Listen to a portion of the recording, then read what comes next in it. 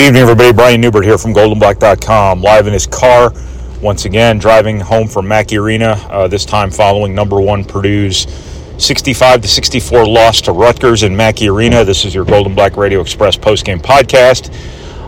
It is brought to you by our friends at the Purdue Federal Credit Union, Sand Valley Golf Resort, T&W Design and Build, AcrePro.com, the Whitaker Inn, and the East End Grill and Ripple and Company, and it will be co-hosted by the rain pitter-pattering off my windshield as it's starting to drizzle here in West Lafayette. So Purdue loses 65-64 to Rutgers, the Boilermakers' first loss of the season, as you're probably well aware.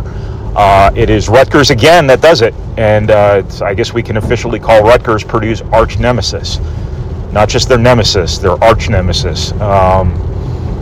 There's a reason why Purdue has had issues with Rutgers, and a lot of other teams have had issues with Rutgers. And, a certain amount of exposure, I guess, came out of this game from Purdue's end. I think this was the first time that their freshman guards, looked like freshmen at times. I think Purdue's overall poise at times lapsed, and that's not something we're accustomed to saying about Purdue this season, as they've been so far advanced relative to where conventional thinking suggests they should be. But there was a stretch there in the first half where Purdue was just flat out shook, and there were a lot of turnovers, and there were a lot of just awkward passes, and a lot of near turnovers, and a lot of just diving and flailing and reaching and scratching and clawing just to keep possessions alive because of how much Rutgers was disrupting Purdue, and how physical Rutgers was being, and just how many problems they caused with their defense and things like that. And it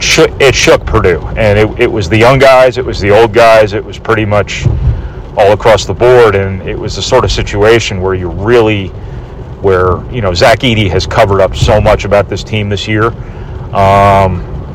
This was, Zach Edey's finally, it was bound to happen. Zach Edey finally gets in a little bit of foul trouble. He still played a decent amount of minutes, got his productivity at the end of the game. But in that first half, when Purdue really needed kind of that stabilizing force, whatever it might have been. And with that said, Rutgers did a great job defending him. They do a great job with their defensive game plans, especially against big guys. But when Purdue needed that identity, needed that foundation, Zach Edey was in foul trouble. And that's the first time this season we've said that, as this was the first time this season we've said a lot of things, notably about the poise from the freshman guards. Purdue needed its older guys to be a little bit better than they were tonight. Of them, I think the only guy who really, played really, really well, I thought, was Mason Gillis. I thought he made a couple of really big-time effort plays, and really, his will was imposed on this game at times. I think Brandon Newman made some shots. Obviously, that's a big deal for a team that struggles to make shots, but I also think he had some bad turnovers. He took some bad shots, and he led to some, scoring for Rutgers that obviously was important in the grand scheme of things.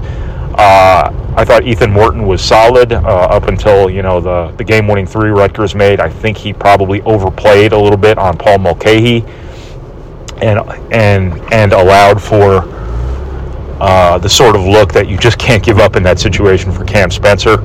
That was the game winner for Rutgers.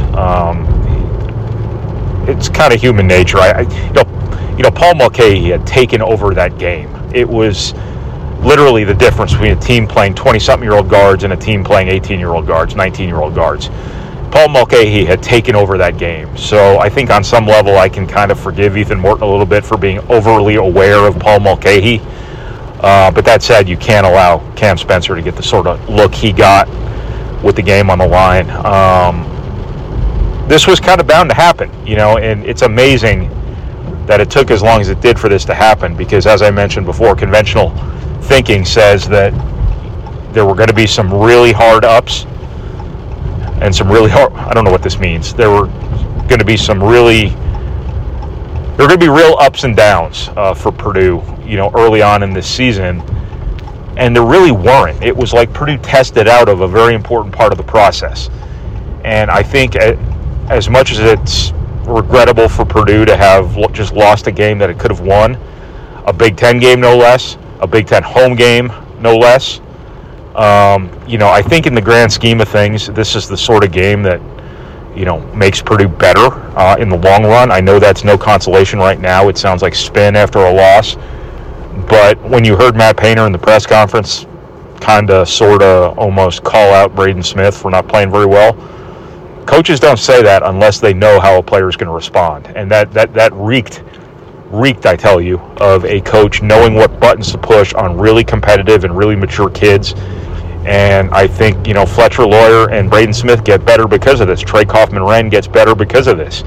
He struggled, too, tonight with Rutgers' physicality. Rutgers is kind of something you have to experience, I think. You've seen a number of times over the years when Purdue's really struggled with Rutgers. The first 10 minutes of the game, the first half even in a lot of cases, including tonight, are real kind of struggles for Purdue as they acclimate to the way Rutgers plays, as they acclimate to kind of the conditions on the ground.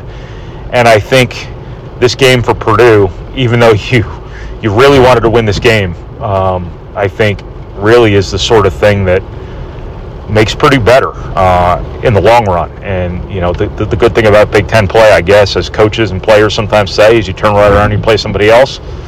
Ohio State won't pose the same problems as Rutgers. Ohio State will pose different problems than Rutgers, though, as will Penn State, as will on and on down the line. But I think that this was a valuable developmental experience for Purdue. I don't think the number one thing matters as much towards the bottom line for Purdue this season. I think it's something fans like. I think it's good for the program, but I don't think you lose anything by losing that. Being number one in the country obviously has not helped you one bit against Rutgers 2 years in a row now.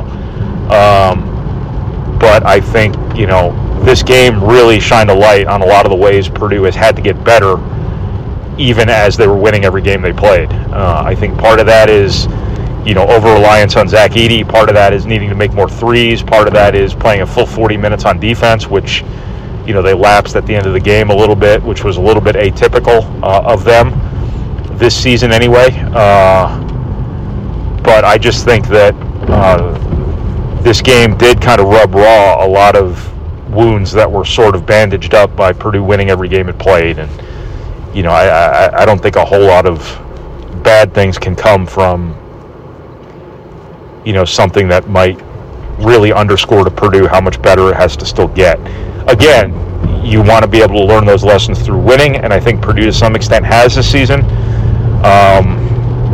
But having to eat this one, I think, starting tomorrow, I think there's probably some positive to be taken from this as long as Purdue, carries itself productively here in the next 24 to 36 hours. I would not anticipate that being a problem, but we have not seen this team yet this season rebound from a loss. So as so much has been this season for Purdue, this is kind of uncharted territory again they're delving into. So we'll kind of see what happens. So this has been your Golden Black Radio Express postgame podcast as I drive by the Whitaker Inn.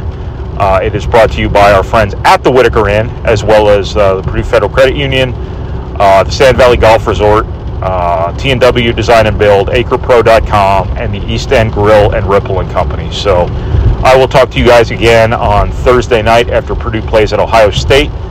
Hopefully this fog lifts by then and I can actually see 10 feet in front of my car. But we'll talk to everybody then. So have a good morning, everyone. Have a good night, whatever it might be. Take care.